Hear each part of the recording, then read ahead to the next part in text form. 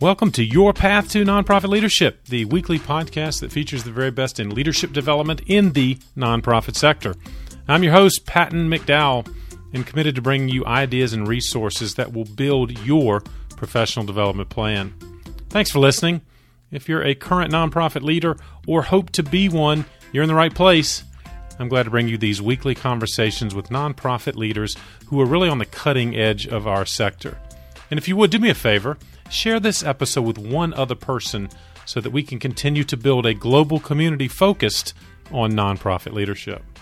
Well, you're in for another fantastic conversation in this episode. It was with Chris Jackson, who brings great leadership experience as he heads Goodwill Industries of the Southern Piedmont, one of the largest nonprofits in the southeastern United States, running 26 retail stores and employing more than 900 people. And Chris's commitment to his organization and all of the communities he serves is really evident.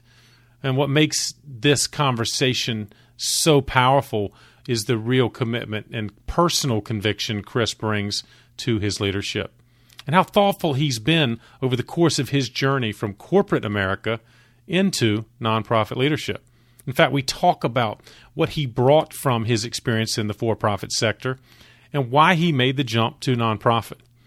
And of course, some really powerful leadership strategies he's employed, including staff and board development, how he's built a dynamic organizational culture, and most of all, how he has deployed a strategic vision for Goodwill. All this and much more. So don't forget to check out the show notes for this episode. It's number 111.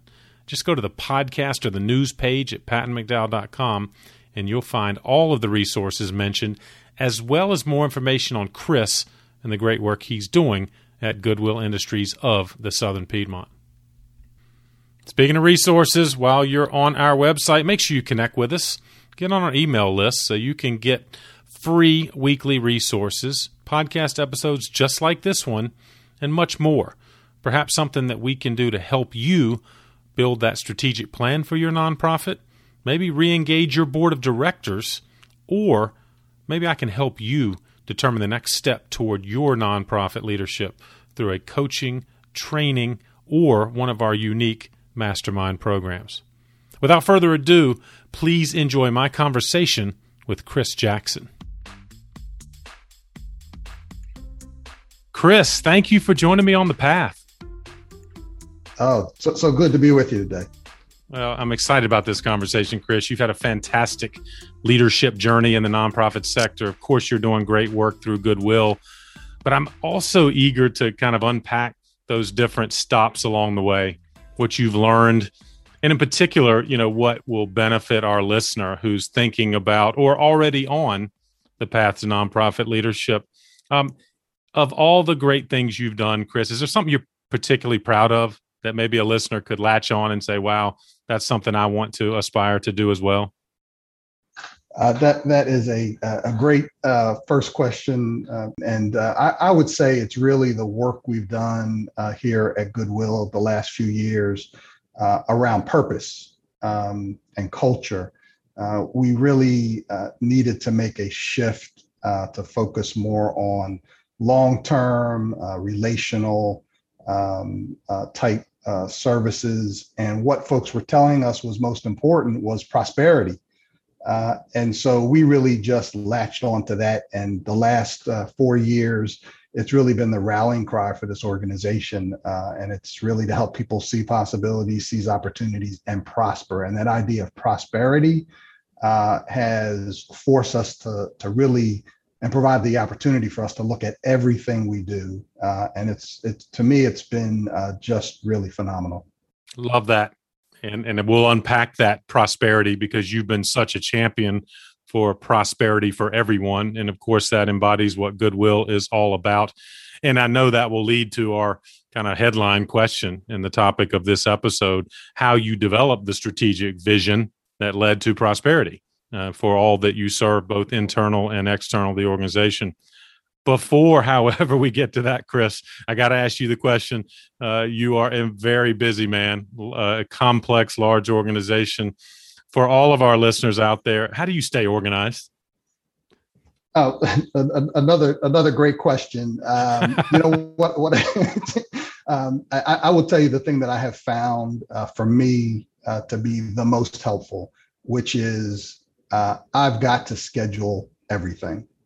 Frankly, live and die by the calendar, and I now block time for reflection.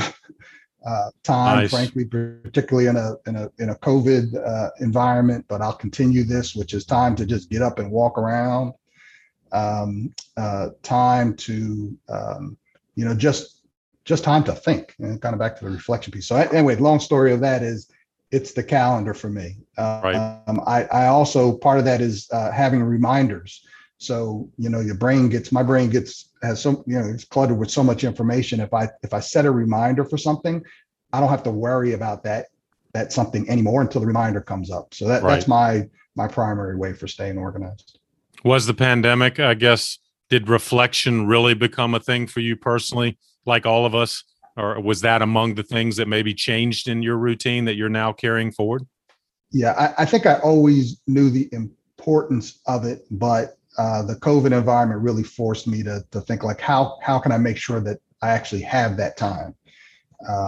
With Zoom calls, back to back and what have you. So it's one of those things. There's a few things I have that are lessons learned as a response to a result of COVID. That's one of them that I'm gonna do my best to maintain that. It's been really important and helpful. Yeah, I appreciate your point too of being proactive with your calendar. And I think so many nonprofit leaders sometimes become only a reactor to their calendar, and you're being thoughtful and proactive to stay ahead of this, which is commendable for sure.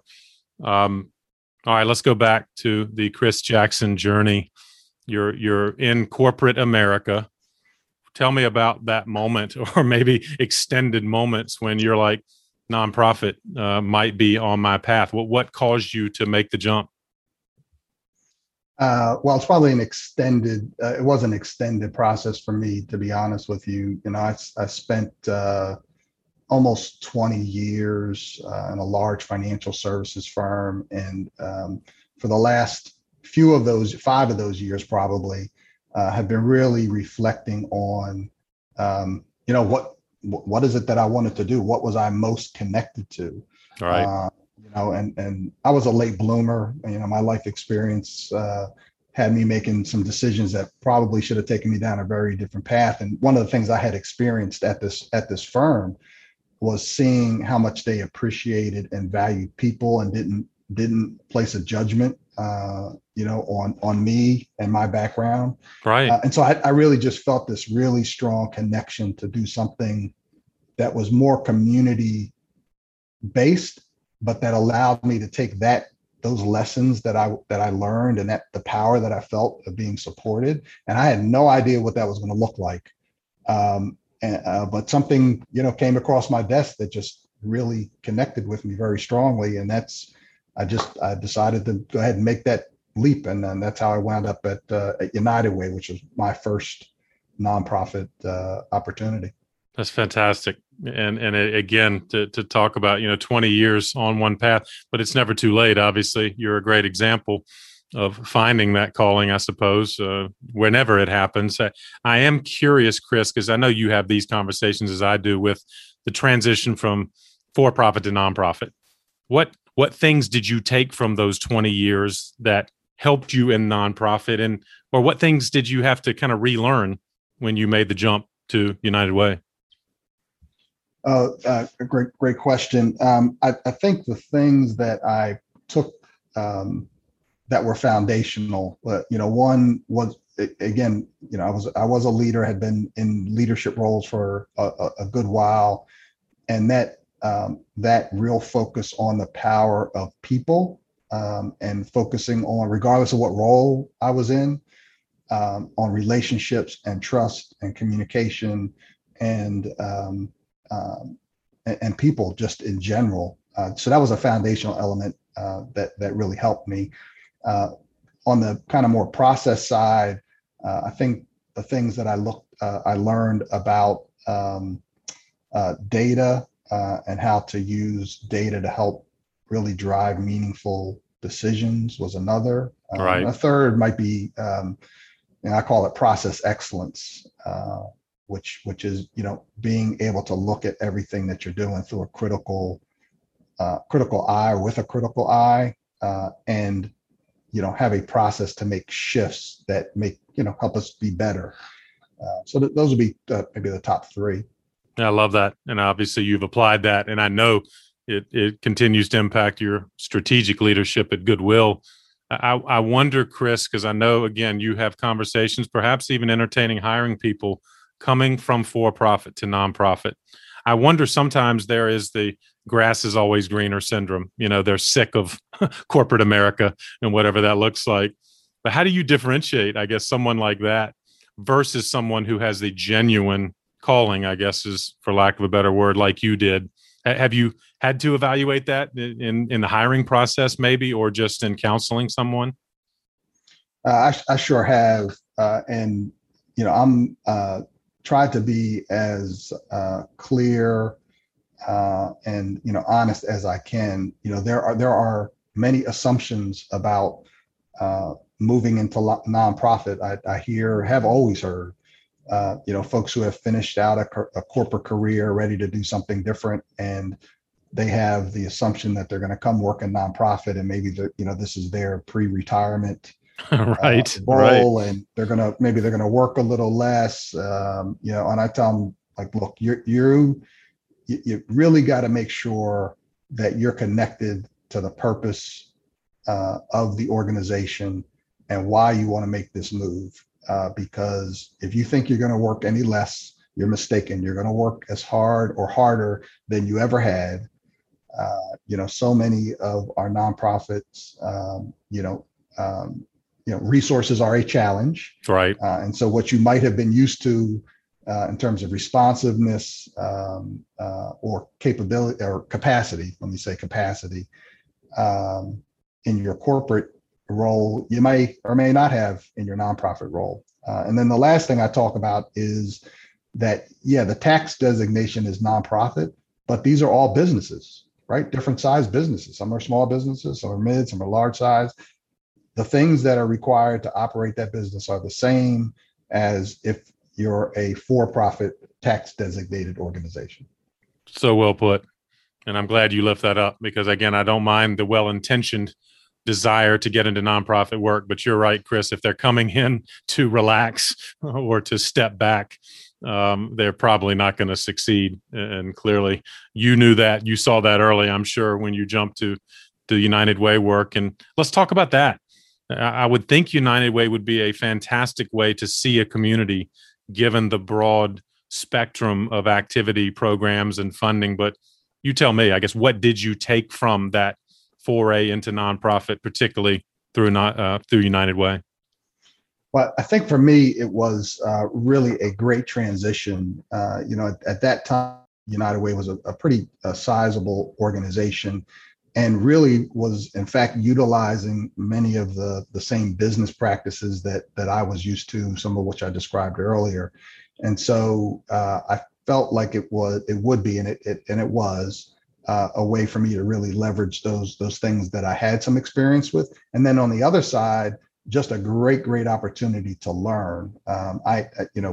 Previous to that transition, had been involved on the board and a few other organizations, but you really just don't have a real understanding of the challenges, opportunities, and the work of nonprofits in our community as much as an organization like United Way. So my transition to that organization was perfect because I got to really, again, leverage those things that I had some skills and experience in, but also really learn about the nonprofit organizations in our community. And that was my role. My role was initially supporting all of those nonprofits and leading a team that supported the grant process.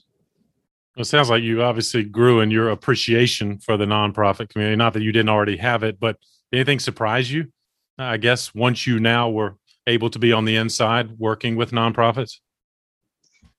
So I mentioned earlier, some of us, I'll put myself in that camp that have some assumptions about nonprofits. So It wasn't to the degree that I shared earlier, where I thought I was, making a transition, pre-retirement kind of thing. That wasn't Right. it. For Right. me, it was purpose driven. At the same time, I did not have a full appreciation of the level of agility, flexibility, resilience, and creativity that our nonprofit colleagues have and demonstrate every day as a way to run these businesses and achieve the impact that that they're trying to, in terms of supporting individuals, families in our community. So that was certainly was eye opening for me. Yeah, and I'm glad you lifted up, because you and I both have lots of colleagues that, and I hearken back to your great quote of a few minutes ago. It's just a tax designation, right? But the complexity of the businesses these nonprofit leaders are running is, perhaps just as complex as anything in the for-profit world, with less resources to do it. And sounds like you got a great orientation to exactly that. Yeah, I completely agree. And as I mentioned, it was almost nothing's perfect, but it was a really great transition, for me, and lots of learnings that I've been able to appreciate even more today than maybe I realized at the time. Well, and I was going to ask you about that as you look back on that positive experience. Obviously, the kind of federated organizations like United Way or arts federations like ASC are struggling. Workplace giving is perhaps in decline, and I wonder what you see as the future for organizations like that. I guess, are they going to have to pivot into new types of structures or approaches, or how would you kind of reflect back on organizations like the good work you did through United Way?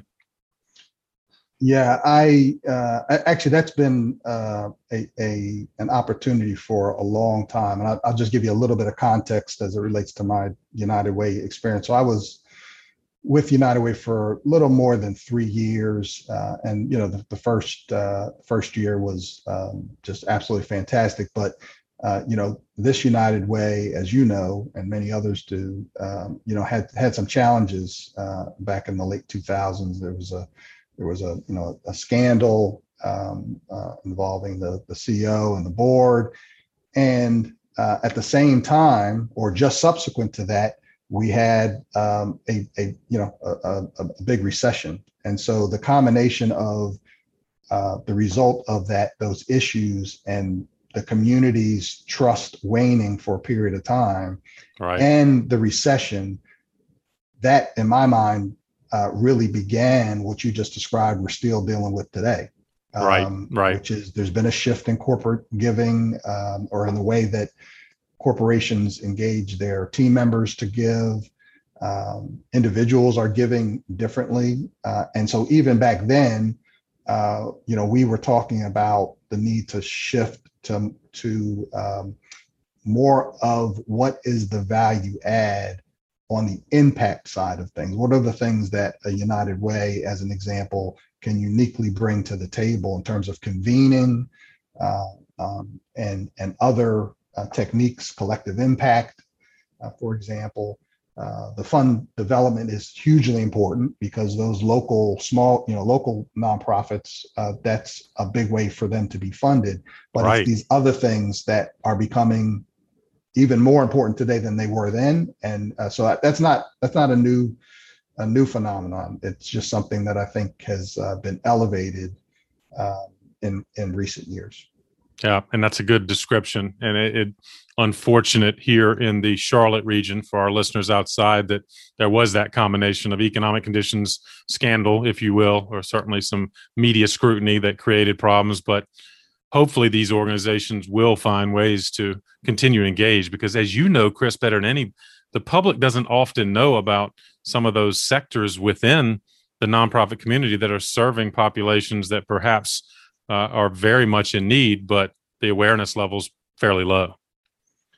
Yeah, I think that's right. I also think that we have, and when I say we, kind of the nonprofit sector, and me personally for sure, and us at Goodwill, in more recent years, much more of an appreciation for the need to be more focused on neighborhoods and communities, and to be co-creating solutions. Right.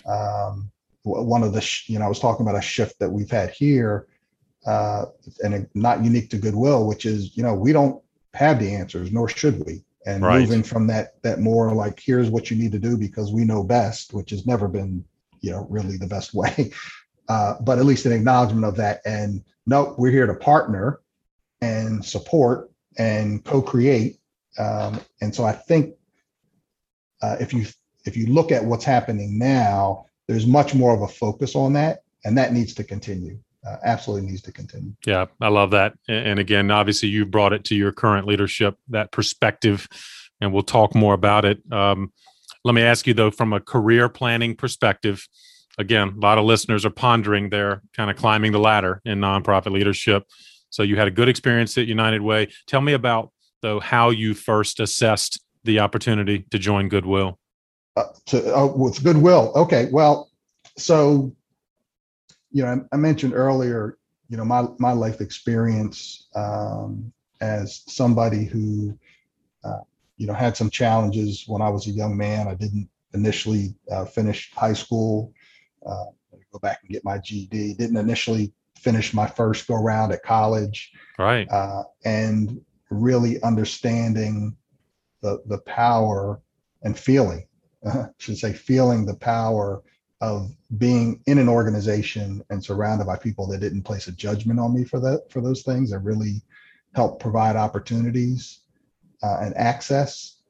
When I learned about Goodwill, which I learned about Goodwill from my time at United Way. I didn't know much about Goodwill, right, until I was in that role, and that is what this organization's about. Again, we weren't necessarily talking about it at that point, but it was about access. It was about opportunities and possibilities, and not placing judgment on others. And when I found out about at the core what this organization was about, I said to myself, that is where I want to be. I don't really care what role it is. Right. To be quite honest with you, I at that point, there was not an aspiration to be leading the organization. There was just a connection to the purpose at its core of the organization. And so I pretty early on realized this was where I wanted to be, and just, began to share that was something I'd be interested in. And one thing led to another, and had an opportunity to join the organization. It's been a little over 10 years now. I love that. And frankly, not many have the opportunity to have such a personal mission connection. I love how you're continuing to pay it forward now through your organization. You're helping many young Chris Jacksons, aren't you? And I guess, did you have help back in those difficult days of high school and college? Were there organizations that were helpful to you, or is it perhaps because you didn't have the help you maybe needed that now you're so driven to help others through Goodwill at this day? Yeah, I didn't really, not in high school or in college. When that really started happening was at this organization, this financial services firm that I spent so long at. And it's, people don't often think about large corporate organizations having that kind of environment, but this one did. And then subsequent to that, I certainly had individuals who are, I'd consider mentors. I also had, I know I had people who were looking out for me that I didn't even know were looking out for me. Right. So it happened a little later in life for me. But the power of it is what really I'm trying to share, which is I know what it's like to have that environment, and whatever way that is manifested. It's just, you can really achieve anything if you have that kind of support. Well, let me ask you this, Chris, for our listeners, that maybe somewhere not close to a Goodwill, or even our international listeners, maybe give us your elevator speech. What exactly is Goodwill? What are you trying to accomplish? Yeah, I mean, again, at the end of the day, what we're trying to do is help people prosper as defined by them. So what is it that is going to allow an individual and their family to really thrive? And our role in that is to help them navigate their road to that. And we focus on helping people build skills in specific areas that will help them from a career perspective. We help them figure out how to remove obstacles and get over challenges that may be getting in their way. And we help them build, the capital and the network and the relationships that will help them achieve whatever that goal is, over time. And we talk about family sustaining employment based on your goals. What does that look like? And let us partner with you to help you achieve that. And of course, for those here in this community, your Goodwill Opportunity Campus is such a fantastic illustration of what I would describe as the wraparound services you provide everyone you serve through your programs and activities and kind of mentor training and all that. And you came to the organization, Chris, and I think immediately had an impact through strategic leadership opportunities. Did you? And I guess you came to an organization that, by all external measure, was certainly successful, but it sounds to me like you quickly began to see opportunities to get even better. So I wonder, maybe speak to that as you arrived, and then ultimately, of course, became the CEO in 2017. Yeah, I think that I had just a wonderful opportunity as I joined the organization. And that's because my role was actually to facilitate the strategic planning process and think about the systems of the organization from an organizational development standpoint. But the strategic planning process allowed me the opportunity to hear the voices of all of our different constituents and stakeholders from our team, my colleagues, our board, leadership, members of the community, and I was able to help pull that together in a way and share it in a way with our leadership and board, so that they could begin to think and we could begin to think about what needed to change. Because you are right. I mean, this organization at that point had been around for 45 years or so. It helped tens of thousands of people, a great community resource. And so it was more about how to elevate that work. One of my favorite books is Good to Great. And back then I was talking about art. Maybe we're great. If folks think we're great, that's fantastic. But how do we be amazing? Right? So how do we go from great to amazing? It was just, how do we elevate?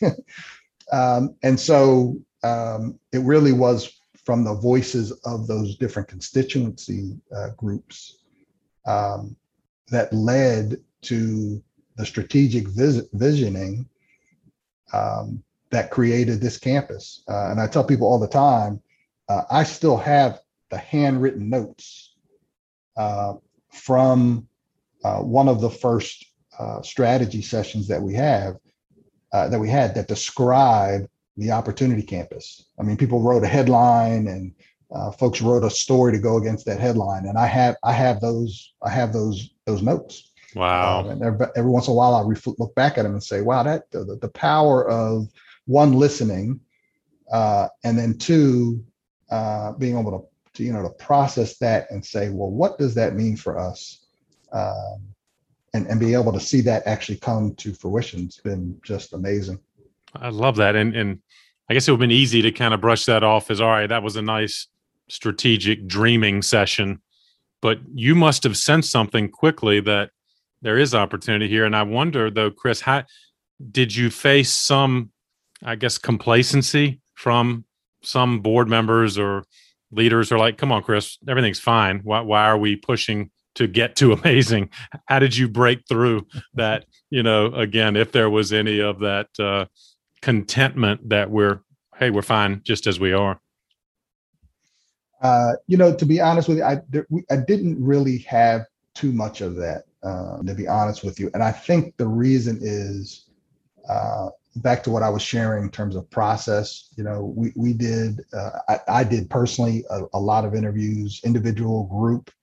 And I think we created the environment where it was okay to, um, to think about things a little differently. Again, it wasn't a critical, like, what are we not doing right?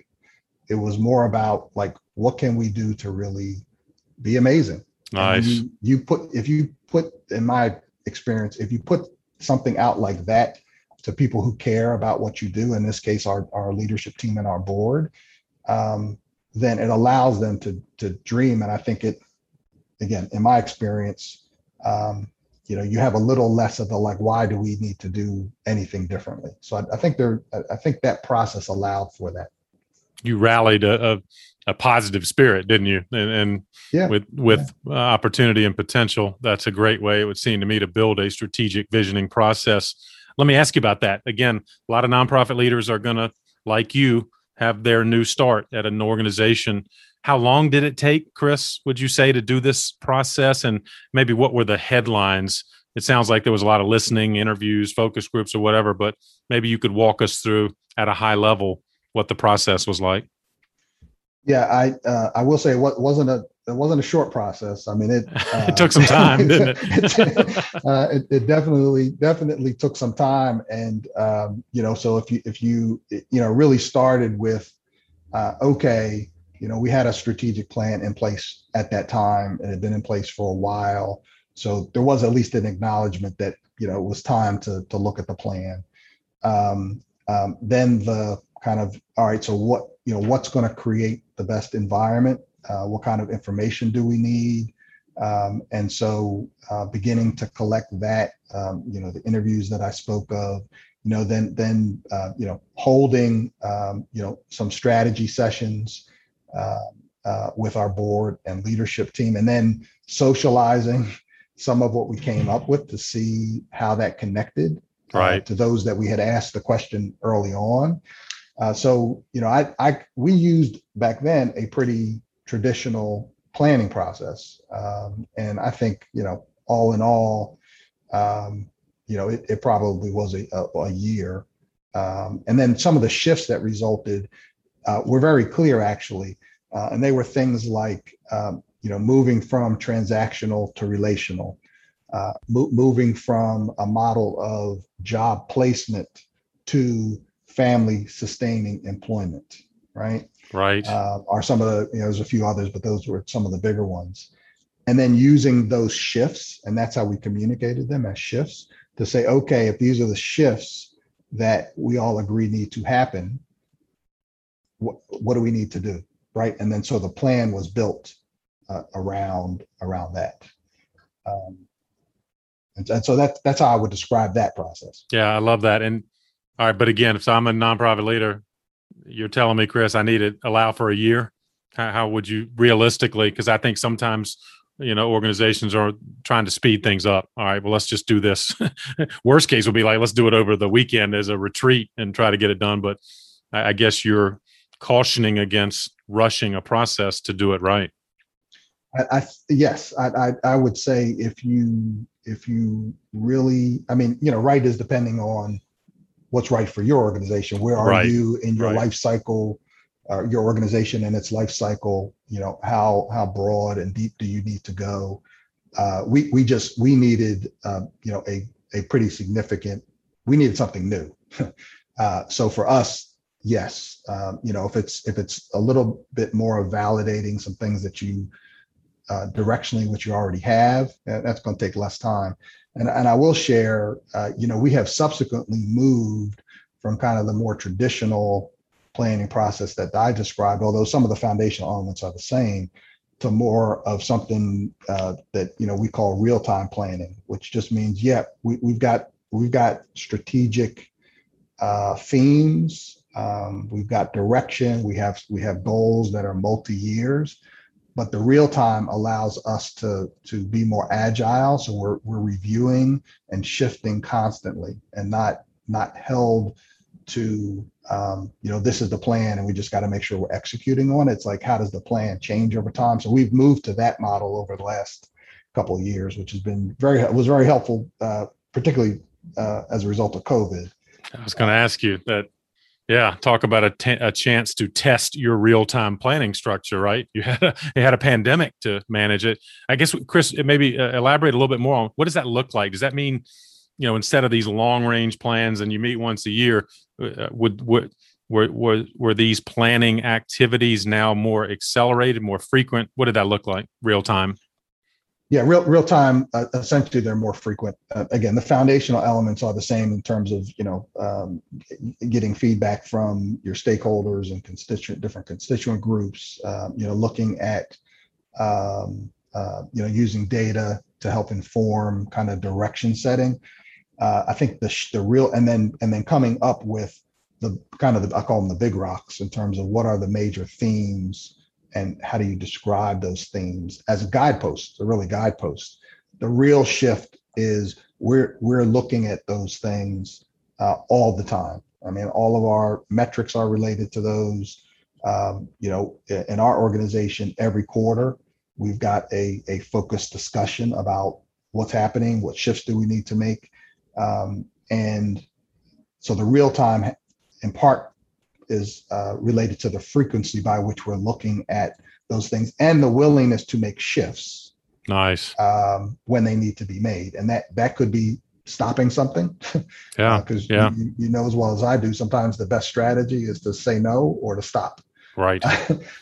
Or it could be starting something or making a shift. So yeah, it's really more the frequency of looking and the willingness to make adjustments. So we do have 4 or 5 year goals. Those goals today look a little different than they did when we created the plan 2 years ago because we've made shifts, right? And you continue to look at it literally on a quarterly, if not more frequent basis, so you can make real-time adjustments. Exactly. Yes. Yeah, I love that. And I do want to go back to, again, the headline that you articulate so well, this strategic visioning, which at Goodwill, you saw it manifest itself in this beautiful opportunity campus. But how'd you do that, Chris? And let me ask you the question. A lot of organizations have fun visioning exercises, retreats, and all that. But you took it from vision to reality. What were the keys to making it happen?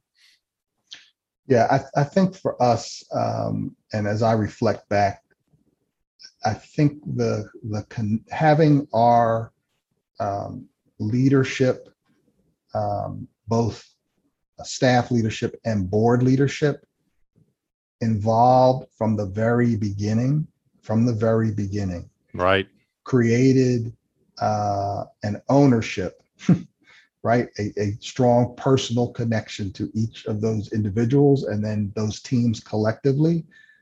It wasn't a vision that was cast on by one person, or even just a few people. This was a vision that was cast by, a team of folks who came together. So to me, that's number one. Right. Because once there's that level of connection to something, there's an automatic, like, I'm going to do everything in my power to help make this happen. And so that it wasn't just top down, right, Chris? It wasn't like it wasn't like you were pushing this by yourself top down. You had the whole team engaged. Yeah. And I think of course now, just to be fully transparent, I was not leading the organization at that time. I was part of the leadership team. I led the planning process. But we had a wonderful leader at that point who was, just as much as everybody else, engaged, supportive, and willing to do whatever it took to make it happen. So one thing I'll add here, Patton, is that, we all lead differently. So I'll just share my, how I lead. I often, particularly when I had the opportunity to step into this role, Chris, what's your vision? Chris, what's your vision? Where do you want us to go? Right. I will help us get there, but I want to hear from you. And that's I do that too. Right. Great but point. The thing that I have found to be most helpful is that it's not about my vision. I can certainly articulate what I believe, which I did, what I hope for, which I did, but the power of the strategic visioning that we've been talking about is it's the collective. So as a leader, thinking about how to organize, what kind of information do we share that helps us come to that collective vision that's going to help us, be the most impactful organization we can be. So I just share that from my personal experience. Love that. And that's such an interesting and important, I think, distinction that you're right. I wonder if a lot of nonprofit leaders expect that, or they feel the pressure that I have to articulate our vision. And it sounds like, Chris, you made it collective from the get-go. You're going to be the spokesperson, right? But you very much want everyone's insight and contribution to what that vision is. Yes, absolutely. I think that's to your question about how things like the Goodwill Opportunity Campus come together. That's how they come together. Yeah, excellent. It's a team sport. You helped coach, or you were on the staff and became the head coach, but you made it a team sport. And in fact, speaking of the team, you've been very good about developing the relationship with your board. And I wonder if you could speak to what are the keys in your mind to effective kind of CEO board relations. Couldn't understate the importance of strong relationships with the board, collectively and individually. And I'll just start with that. Yep. The foundation for me is relationships. That's, in every other part of our lives, that's how we build trust. That's how we, are able to see commonalities. That's where we're able to see differences and learn from one another. So I start with the foundation. It's even before somebody's part of the board. It's, do we have a relationship? Do we know one another? How well do we know another? Are we connected to the same things? Are we going to be able to challenge each other to get better? So I'll start with that. And then I think you have to be very, very intentional about engagement. And I'm using engagement in the broader sense. Okay. Because I think, once you find folks who are connected to the purpose, mission of the organization, which to me is number one, then secondly is, they're going to want to be engaged. They're going to want to be able to know that they're adding value, and you can't assume that that's happening. You've got to ask questions. You've got to adjust, the way you share information, and make sure that you're sharing information that allows them to connect in the way that I'm describing. You have to make sure you know their interests and find a way to connect their interests with the needs of the organization. And I think if you do those things, you get a board who is very supportive, will ask really tough questions, but will ask those questions from a point of view which is understanding, so that they can be helpful to help work through whatever business problem or opportunity you have. Yeah, I'm struck by several good points there, but clearly you look at your board as not just a collective, but as individuals. Are you very proactive in making sure that you have one-on-ones with each board member? Again, I guess I'm thinking if there's a new executive director in our audience, has that been your kind of style to make sure you get to know them literally one by one? Yeah, 100%, 100%. One-on-one, and I try to continue that, during their board engagement. I try to meet individually with every board meeting, every board member on some consistent basis. And so that's where your relationships are strengthened, and you hear some of the things I'm talking about that you might not hear, in other places. Sure. The other thing we do on the board engagement side is, again, I have a responsibility as, the CEO of the organization. But the only way that this organization, can run effectively is by, that leadership from the board, but the leadership from the staff. And so, not just our senior team, actually, a level of management that we have attend board meetings. They are encouraged to meet individually with board members as well. to again Interesting. build those relationships, and some of the insight that is gained through not just my meetings but others' meetings with board members helps inform the engagement that I described. I could not applaud that more, and I cringe, and I know you've seen it too, but I've heard executive directors tell me that, no, I'm the only one that, goes to the board meetings. I'm the only one that interacts with the board members. And I just think that's a missed opportunity. And it sounds like, again, you're building and gaining from the collective intelligence from your team, also interacting with board leaders. Yeah, and there's other benefits to it as well. It helps with the development of the team. Yes, indeed. So I think there's others that we could talk about too. But so anyway, that's my approach. It's my approach because I've seen and felt the power of it.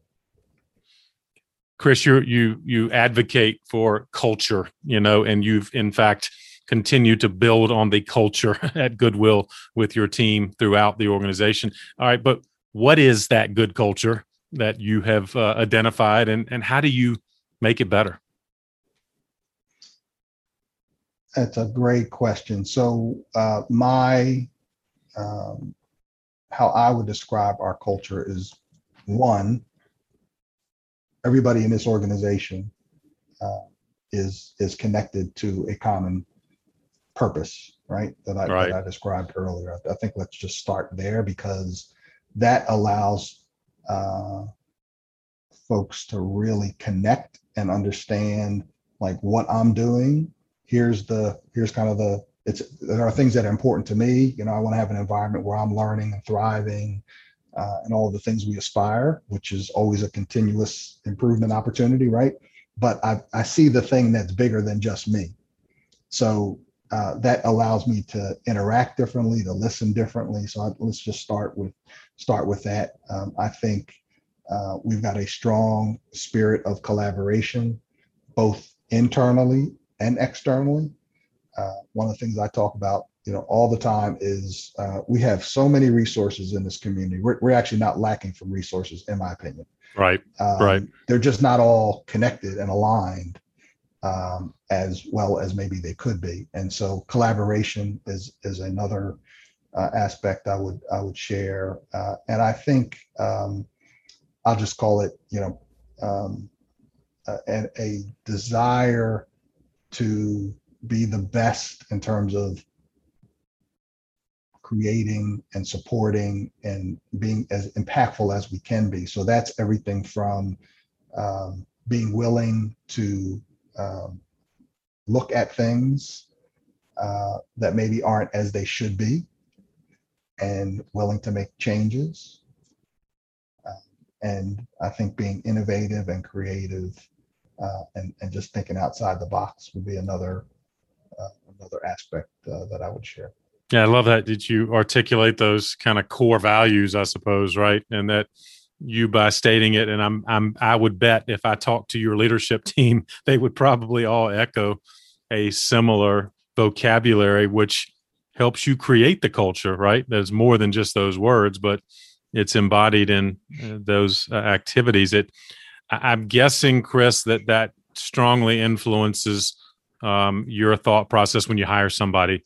Is there any kind of go-to criteria you're especially looking for when you're hiring, particularly at the leadership level?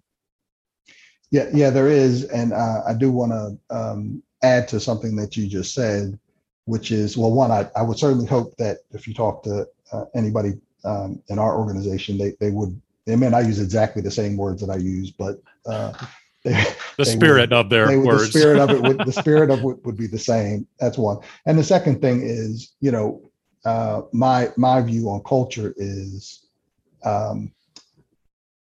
we are, as leaders, responsible for creating the environment that lets those things that will most allow us to move forward our purpose, our mission, however you want to describe it, because you can't dictate culture, right? I mean, I can describe something, that doesn't mean that's actually what's happening. And so it's about are you creating the environment that allows those real positive things to to happen. So how I described it, those are things that are happening because I think hopefully we're creating that environment. And so when I'm thinking about talent, I always, again, I'm gonna go back to I've been hopefully pretty consistent. I start with the foundation. The foundation is like, are you connected to the purpose of this organization? And is that clear? Because particularly at senior level, there are, or really any level, but since you asked me about senior level, Sure. There are so many talented people, and a lot of people could do the job, Right. in terms of their specific skills, their specific experience. To me, it's the strength of the connection to the purpose and also the how they go about doing their work that is most important to me in terms of being able to elevate our work. That's what I look at. It's a great distinction, and you said it well, because a lot of people might have the requisite skills, right? But there's that nuance of how they do it, and of course how they would fit in. And you've worked too hard to build the culture you have, and I'm sure you want to protect that with the right kind of people that will join. Chris, fantastic advice across the board in all elements of nonprofit leadership. Having been on the journey, and I don't want to talk about it like you're done. You got a lot more to do, right? So I want you to keep going. But as you look now at this journey you've been on, I guess, how would you advise someone else who might come to you and literally say, Chris, I'm thinking about nonprofit leadership? What would you advise them? I would start with one, think critically about why you're interested in nonprofit leadership. Good point. What is it that would just start with that, like, and talk to some folks who may challenge you in a good way about how to think about that, so that at the core, it's the right decision. Then secondly, I would say, if you're not already, become as educated about what you're thinking about as possible. Just right. Like anything else that you would do, you're going to go and you're going to talk to people and you're going to do your research and you're going to challenge yourself. Some of the assumptions that we described earlier, and then thirdly, while you're doing that, once you're sure that that's what it is, make sure folks know that that's something you're interested in, and be willing to maybe take an opportunity that isn't the one that you first thought that you're interested in, because there's many paths and there's no direct path. That's so good. There are many paths, and sometimes it's the one that you least expected that's going to give you, it's going to connect to your purpose much more strongly than maybe you even envisioned, and give you the knowledge that will help you and ultimately get to where you want to be. It's wonderful, Chris. Fantastic advice, added to great ideas and resources and thought processes. So I'm delighted and grateful for your time. For our listeners, if I can ask for one more parting gift, as you know, I ask every guest to identify maybe a book that's been meaningful to you, or one you might recommend to someone kind of on this professional journey. Yeah, I'm gonna give you three. I'm gonna start with the first one that came to mind. Good. It's been around for a long time. It's called "It's Your Ship: Management Techniques from the Best Damn Ship in the Navy." That's literally the title. I love that. I got it on the shelf behind me. Good for you. Oh, do you? Okay, you love it. All right, yes, so that's all about people. That's all about engagement of your team. That's all about. It's a absolutely. If you're in leadership or interested in leadership, let's start with that one. The other two are Good to Great, which I alluded to earlier, and there's a subsequent to that, which is Good to Great for the social sectors. Yes, indeed.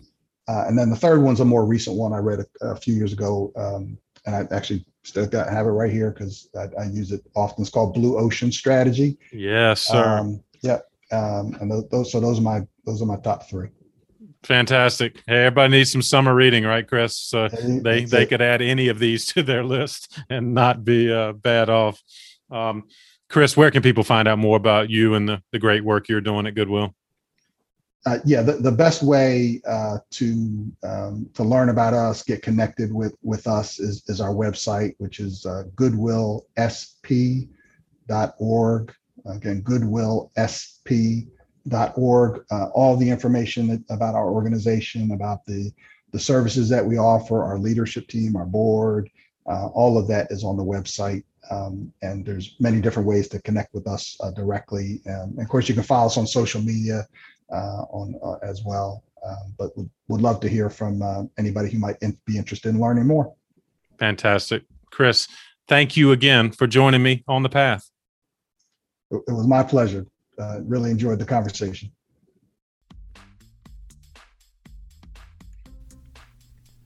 Well, I hope you enjoyed this conversation with Chris as much as I did and came away with some practical ideas that can guide your professional journey and help you be a more effective and visionary nonprofit leader.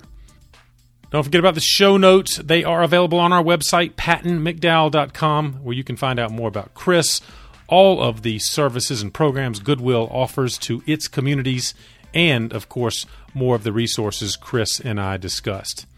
As always, please share this episode with someone else on the path. And if you haven't already, you can subscribe. Just go to the podcast page at pattonmcdowell.com, and you'll see links to Apple, Spotify, and all of the primary podcast platforms. Don't miss out on any of our weekly episodes. They come out every Thursday, as well as bonus features we're producing at least once a month. Thanks again for all you're doing in the nonprofit sector, especially right now. And keep up the good work for causes that are most meaningful to you. I'll keep bringing you content that can help you do it even better. Have a great week, and I'll see you next time on The Path.